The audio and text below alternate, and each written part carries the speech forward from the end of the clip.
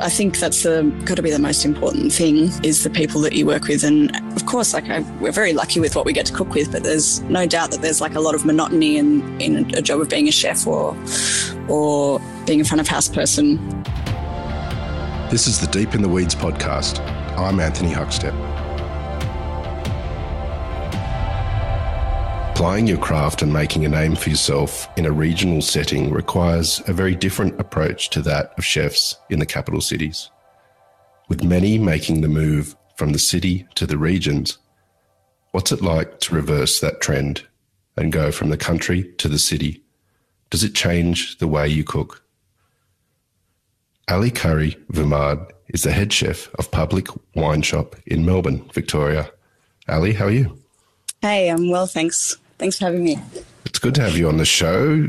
You've had a fascinating career to date, even though you're still quite young. You came from the countryside in Tasmania with a well-known restaurant, Agrarian Kitchen, into Melbourne. What was that transition like for you? Well, I mean, I had lived in Melbourne previously. So, I mean, the move down to Agrarian was from Melbourne, so I guess I kind of bunny hopped back again. So it wasn't totally new, I guess. Tell us about your time in Tasmania. You spent quite a bit of time there and really rose the ranks at the Agrarian. What was the reason for moving to Tasmania? So I was born and raised in Tasmania and did school down there. And towards the end of my schooling, I'm not sure if you know as well, but in Tasmania, it might have changed now, but high school just goes to year 10. And then you go to college or you choose a trade or etc. So I finished year 10 and chose to trade. And a lot of that was due to the fact that I was already working kind of as a kitchen hand in a restaurant called Smalt that doesn't exist anymore. There was a man working there called Luke Burgess, who you might be familiar with, whose best friend was a man called Rodney Dunn, who'd just opened the Agrarian Kitchen cooking school in Lachlan in the Derwent Valley, about 40 minutes out of Tasmania. And so I met Rodney then when I was 16 and ended up doing quite a lot of volunteering out there and getting in the garden as much as possible. And every time then I moved to Melbourne a year after that. But every time I came back to visit family, I would always go and visit Rodney and Severine. And it was a very it was kind of like a good, the city was very big and busy, and especially in those days you were definitely working a lot. And to come back to somewhere like Agrarian where it's so clear why you'd cook when you're out there, it's just everything makes so much sense, and it's so the produce is so beautiful, and the the temperature is beautiful. It's all it's very idyllic, and it's a good grounding place, I guess. And so one time when I returned there when I was about 23, Rodney said they were opening a restaurant, and did I want to come and be the head chef there? And so I said yes, and that was that. Yeah. Well, I want to explore what you did there when you took that role, but you mentioned you left Tassie for Melbourne. Tell us about that step into food. Was it an easy transition? Was it something you'd thought about from when you were young? Well, I'd done a year of my apprenticeship already in Tassie from when I was 16 to 17.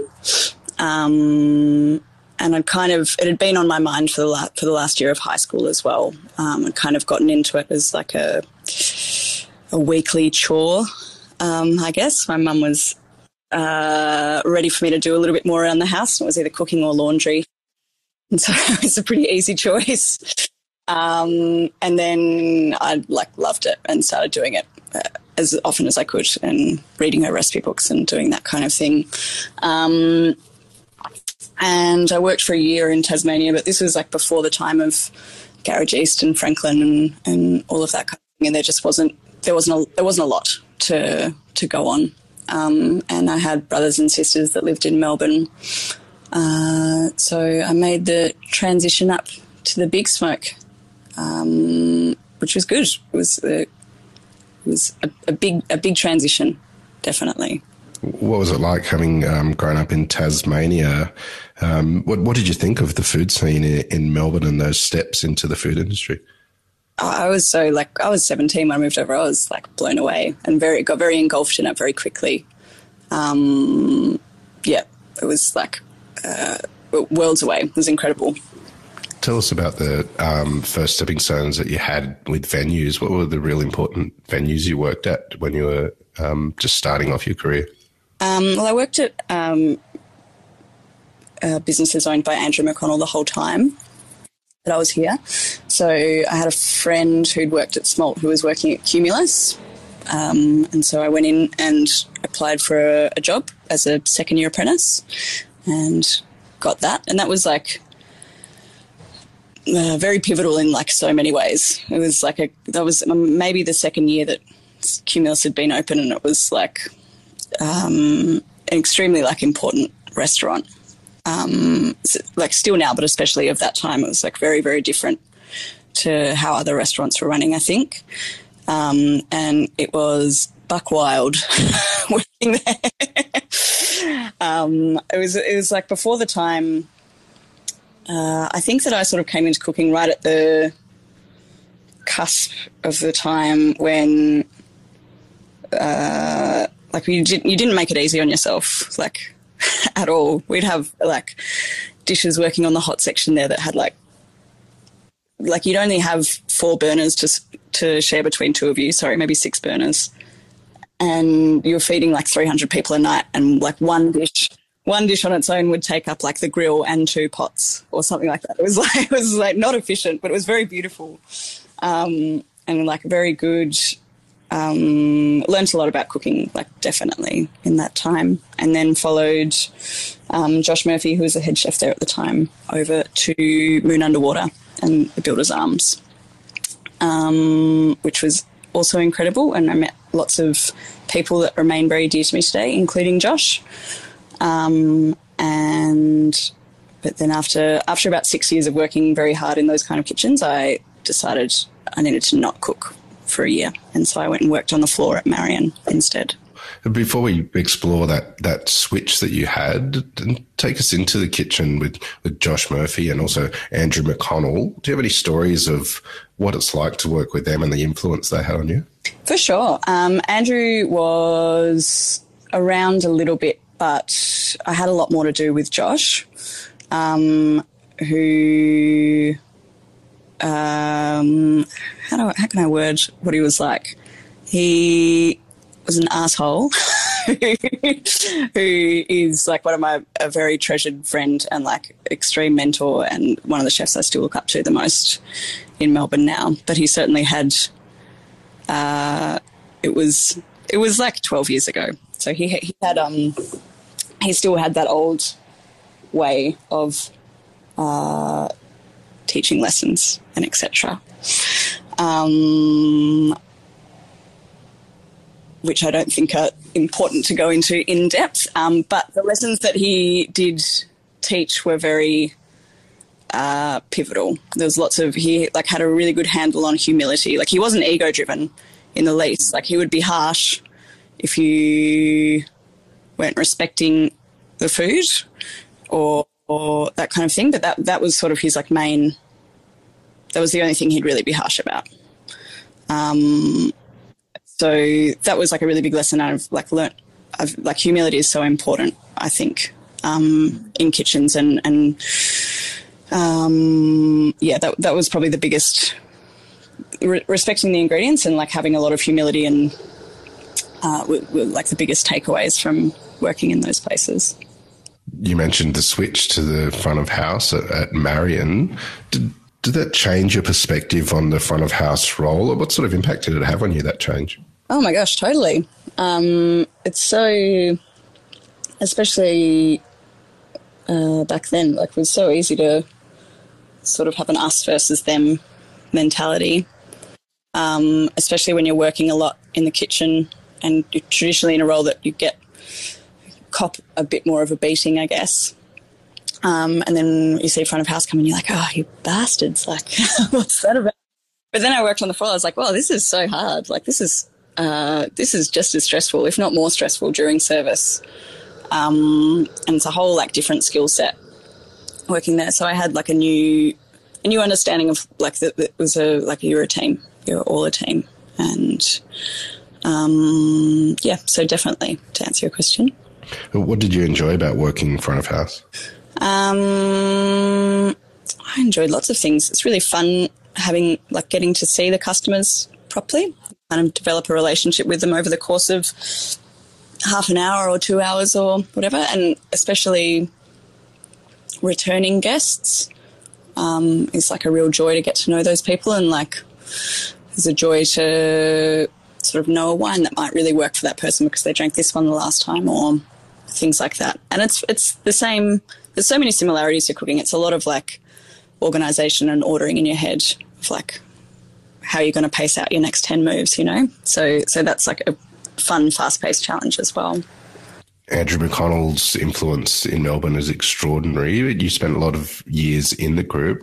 What do you think is the secret to the success of the group, having worked so many years within it? I couldn't say, I don't think. It's like they've got there's so much training and room for growth and movement, I guess, within all the restaurants now. It's been, as much as I worked there for 6 or 7 years, it's been about 6 or 7 or 8 years since I worked there last. So I couldn't comment on what they're doing now, but I know certainly then that the growth and training that's offered is I would imagine second to none. Tell us about that move back to Tasmania and the opportunities that you were afforded. Were you nervous about such a big change? Totally, yeah. And it was big because I went straight from working front of house at Marion to then running a kitchen in the Derwent Valley, which was pretty, I guess, a big change, but good. I was excited for it by then. I felt rested, which is so important. I guess it was pretty crazy, very, very different to restaurants in Melbourne, obviously, because in here you have your list of suppliers and everyone delivers every day and all of that kind of thing. In Tassie, no one delivers to the Derwent Valley. They just don't. And there's no veg company of that kind of thing. There's places that you can go and pick up your odds and ends, but you have to do all of that in the morning before you go and do prep. But on the flip side as well, we had such connection to the people who were growing or rearing the produce and that kind of thing. And it, I guess, building on those foundations that I spoke about respecting what you're cooking. It was crazy. You couldn't not. It was, you'd meet all these people and form relationships with them and talk directly to them. So it was this crazy little puzzle. There was no one supplier that you get all your dry goods from or that you get all your meat from or anything like that. You had 20 for each different little thing. But it was great. It's so important. Do you have any stories of the connections that you made with different producers and some of the products that you got to use while you were there? So there was all sorts. There was lots of people. Rodney was I was watching actually.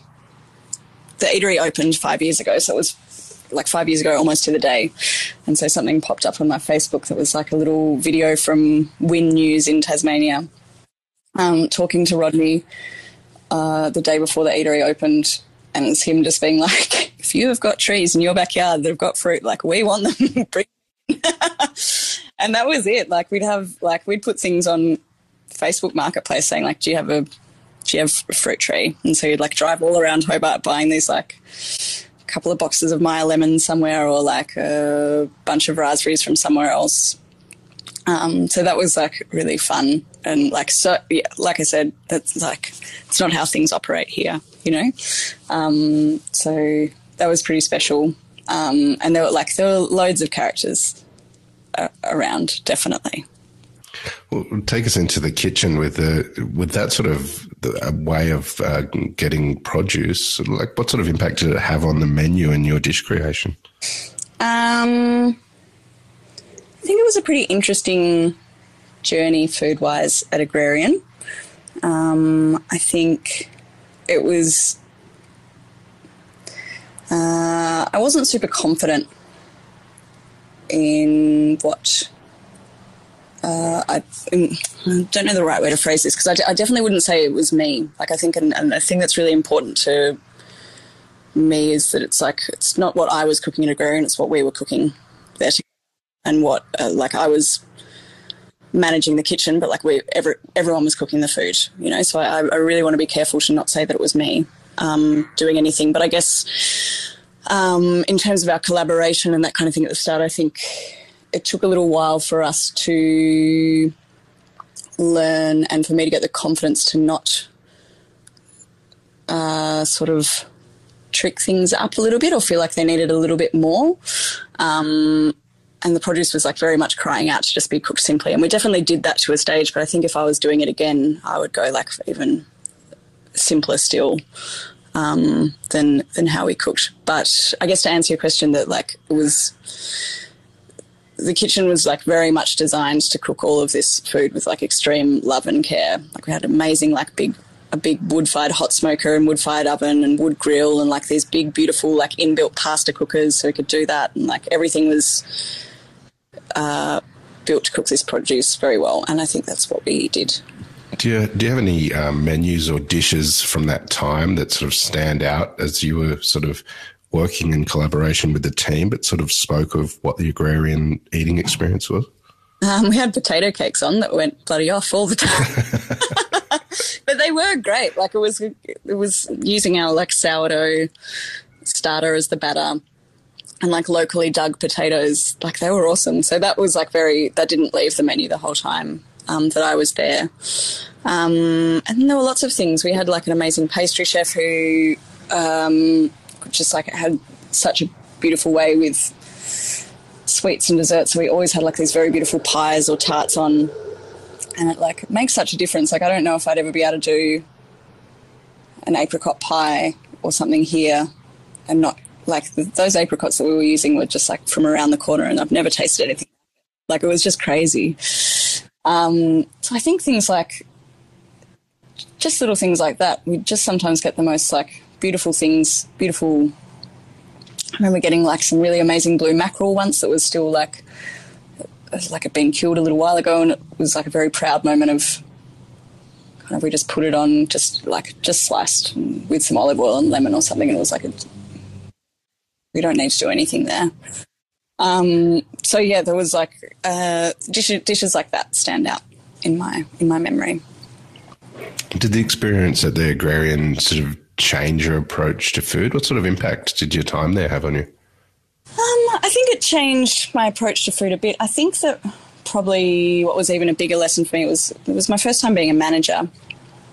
So that was a really interesting time, and I think from my experiences of being managed, probably in a harsh but very effective way, I didn't really want to operate in that way. I wanted to be able to get the same results, with kindness. And I think it was an interesting lesson for me in which, is totally possible, by the way. Like kindness is prevails all, especially in leadership, I think. But I think it was probably difficult for me to draw a line somewhere between like a manager and a friend. And so I think I got a little bit exhausted, emotionally exhausted by the end there of probably going further than what was required of me. So that was a big lesson for me, and a big learning. Not so much a lesson. There was but it shaped me a lot, I guess. Tell us about leaving the Agrarian, and was that a difficult time for you to leave and to take on something else? Well, it was sort of when Rodney offered me the job, I always said I will do this, but probably only for 2 years, because I wasn't ready to settle yet. And I was still very young and still am very young, and just wanted a little bit more experience, I guess, in other fields.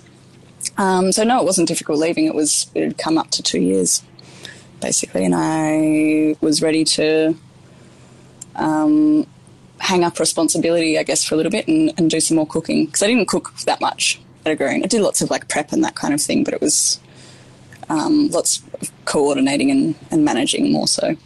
Tell us about the time after that. You mentioned that you wanted to do cooking again, or more cooking. Tell us about where you went and what you did. So I went overseas. I was very lucky to get overseas towards the end of 2019 before, the travelling as we knew it ceased for a little bit. So I spent a little while in London and did some stages at a couple of restaurants there at Bright and Brawn and Peg, which was really good fun, really fun. And then from there went down to the Auvergne in France to a town called Clermont-Ferrand and worked at Le Saint-Eutrope, which is a little bistro there, with Harry Lester and Mike Hazel and the team I think I was there for 6 weeks, so just over summer, which was like maybe the most pivotal in terms of cooking itself thing that's happened for me. Yeah. Do you have any stories of your time there and that sort of impact that it had? I remember my first day there was quite funny. This is more of a funny story than a learning story, but it was just like I kind of got there and they were like having a very hairy lunch service. I was like, righto, what do you need me to do? And Harry was like, there's a pig to break down downstairs in the cool room. Like, I'm sure you know what you're doing. I'll just show you where the pig is and then off you go. And I was like, righto. And it was like, fucking massive pig. It was like so big. And it was on the floor of the cool room. So I had to try and hoist it out, and get it up onto this bench. And I had done quite a bit of butchery, but it was never we had someone who did most of the butchery at Agrarian. It wasn't usually me. So I was rusty on it. I was like, okay. So trying to find the little spots of where I could get enough connection to just rewatch a video on how to break down a pig. And then finally got there and broke down this pig into all these bits. And he's like, right, now I need you to make caillettes, which are I'm not sure if you know, they're just a very Auvergne classic, an Ardèche classic of a big meatball or faggot, basically. He's like, all right, I need you to go get some sorrel from the market. I'd only arrived in Clermont-Ferrand the night before. I was like, I don't know where the market is. And my phone didn't work outside of the Wi-Fi because I hadn't got a SIM card yet. And so it was just he was like, right, so you got to go out the back gate, press this button, it's next to the gate, then you go left again, then 2 rights, and then you're at the market, find this lady, and you got to get it. I was like, oh my God. I was stumped at the back gate, I couldn't find the button to get out to save myself. But anyway, I made it there, got sorrel, but I got it from the wrong lady, and Harry. So that was pretty funny. So it was a funny story, but then the rest was just it was really interesting watching. I'd never experienced such because it's a very small, independent little bistro, which are Agrarian was independent, but it still had a cooking school attached, so there's sort of a little group, and every restaurant that I've ever worked for before had been part of a big group. And this just operated in a very different, quite romantic way. And that was very exciting for sure. You went travelling to Europe just before the pandemic. What sort of impact did it have on you? Pretty big, sort of the same as everyone. So I got back from Europe in September, I think, and then worked at Franklin with my friend Pete Cooksley when he took over there. And then that was, again, just a little short gig because I had a residency coming up at the Summertown Aristologist in Adelaide, or in the Adelaide Hills. And that was meant to go for 2 months, and it started in late February 2020. So the pandemic kind of hit while I was there. And so I got cut from, we basically, it was all go, and I did a Sunday lunch there, and then on the Tuesday, everything was sort of blowing up, and I was like, I think I need to go home. I think I need to get home before I can't, back to Tassie. And they said, yep. So that was after a month, and it shut down. And then I came back to Tassie in same as everyone, didn't work for a long time. Maybe like 3 months, 4 months, and then had a very bizarre year in terms of work in the I guess in the strongest sense, but it was also great in other ways. I ended up working a little bit at a butcher, and a little bit pouring beers at the very deservedly famous Tom McHugo's. But I spent a lot of time, I guess, exploring other vocations and like finding a hobby, and developing a relationship. And so it was good and bad, I guess, over that time. Did it change your perspective on a future in hospitality and sort of what you wanted to get out of it? Enormously, yeah.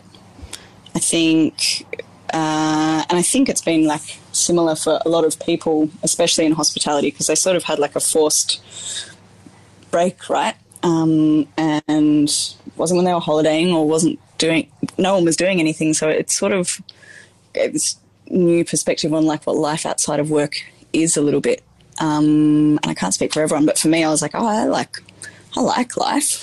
Like, this is groovy, and like learning new things, or, you know, listening to lots of music and that kind of thing, or being able to go out to nature. Like, all of these things suddenly became like far more important than they had been in the past. I guess I'd been like very tunnel visioned on hospitality all the time, and this sort of like wiped that tunnel away a little bit. So it made a future career in hospitality very much more requirements were needed from me. Tell us about how the opportunity at Public Wine Shop came about. So I used to work with Campbell, who's the owner at Moon Underwater and the Builders Arms, I think in 2012. And we've remained friends ever since. And when the lockdown was starting, we had a phone call, and he was telling me how he just got the lease on a shop, basically. It was going to be a retail space, and then they do a wine bar, and they weren't sure what they'd do for food. Maybe I think the original idea was that they might get Meat Smith lasagnas or something, and they'll just heat them up and people can drink wine and eat lasagna, and it'll be great. And I was like, yeah, cool, that sounds good. And then almost a year passed after that conversation, and my girlfriend and I were both kind of figuring out what to do. Tassie is a very beautiful place to live, but can be a bit hard in terms of opportunities for both study and work. And she sort of decided that she might like to move back to the mainland for a little bit for some study opportunities. And I was like, oh yeah, look, that sounds great. Maybe I'll just work anywhere. Like I'll go make some money or something. Because I guess that's the other big impact of the pandemic, was like we were poor for ages because you just couldn't get enough work, and JobSeeker wasn't that red hot after a while. And anyway, so I was like, yeah, great. Like maybe I'll get a catering job or something and just kind of sell my soul for a little bit to get back on my feet. And then I almost feel like this is a funny thing to say, but it's true.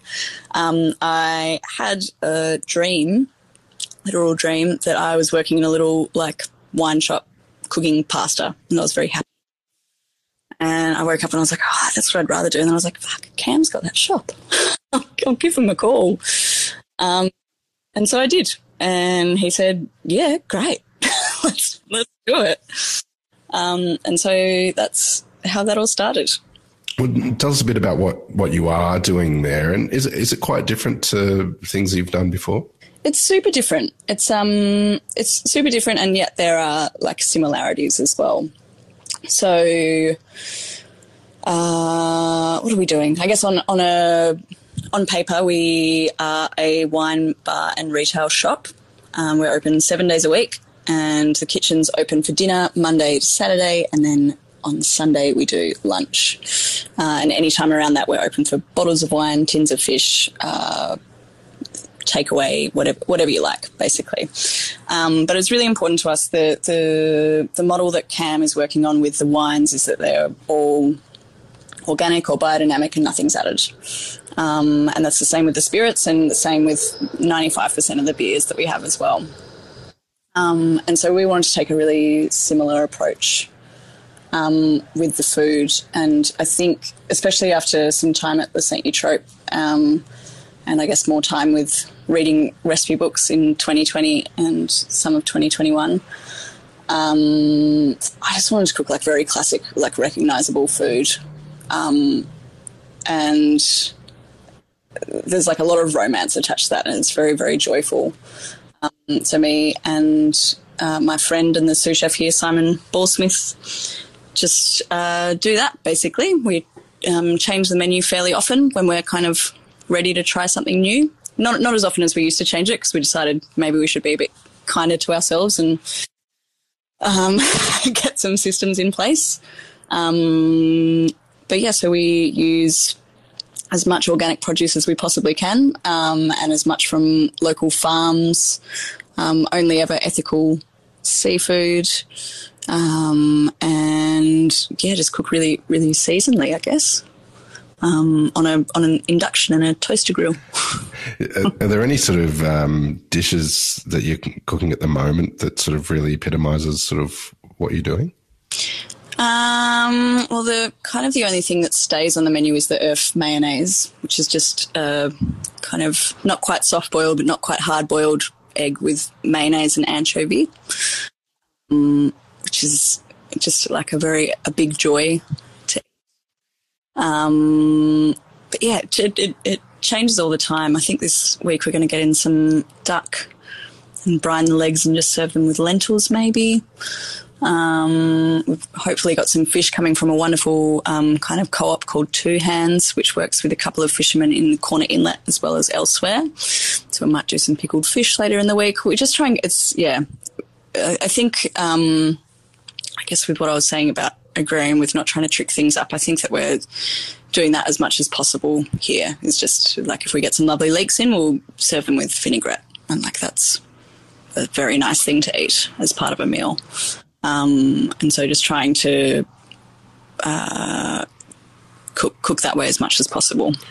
You mentioned the last couple of years gave you pause to sort of consider your career in hospitality and some caveats that you wanted to introduce. How different is your life, and have you found that sort of work-life balance?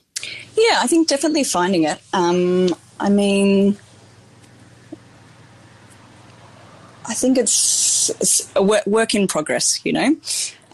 So I work at Public, which is great. I also do some consultancy in a kitchen role. So I guess I'm finding work-life balance. I think it's still new. We've only been open for a year here at Public, so it's only just getting into this kind of stage. I'm like, all right, like I might take an extra day off here and there and like I want to do like volunteering at a local radio station. So I really love music. And I think we're finding it.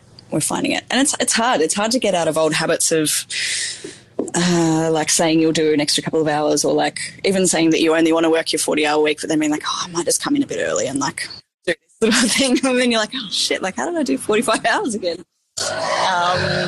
So that's interesting. Yeah. But that's, that'll just ease out over time, I reckon. It's extraordinary that you had a dream about the role that you wanted and then landed it. Yeah, it's funny. What do you love about what you do? I really love working with people. Working with Simon is a really big joy, and we've been friends for a long time, and getting to cook. We worked together at Moon Underwater, and we lived together in Hobart for a little while. And so it like brings me a lot of happiness cooking with him.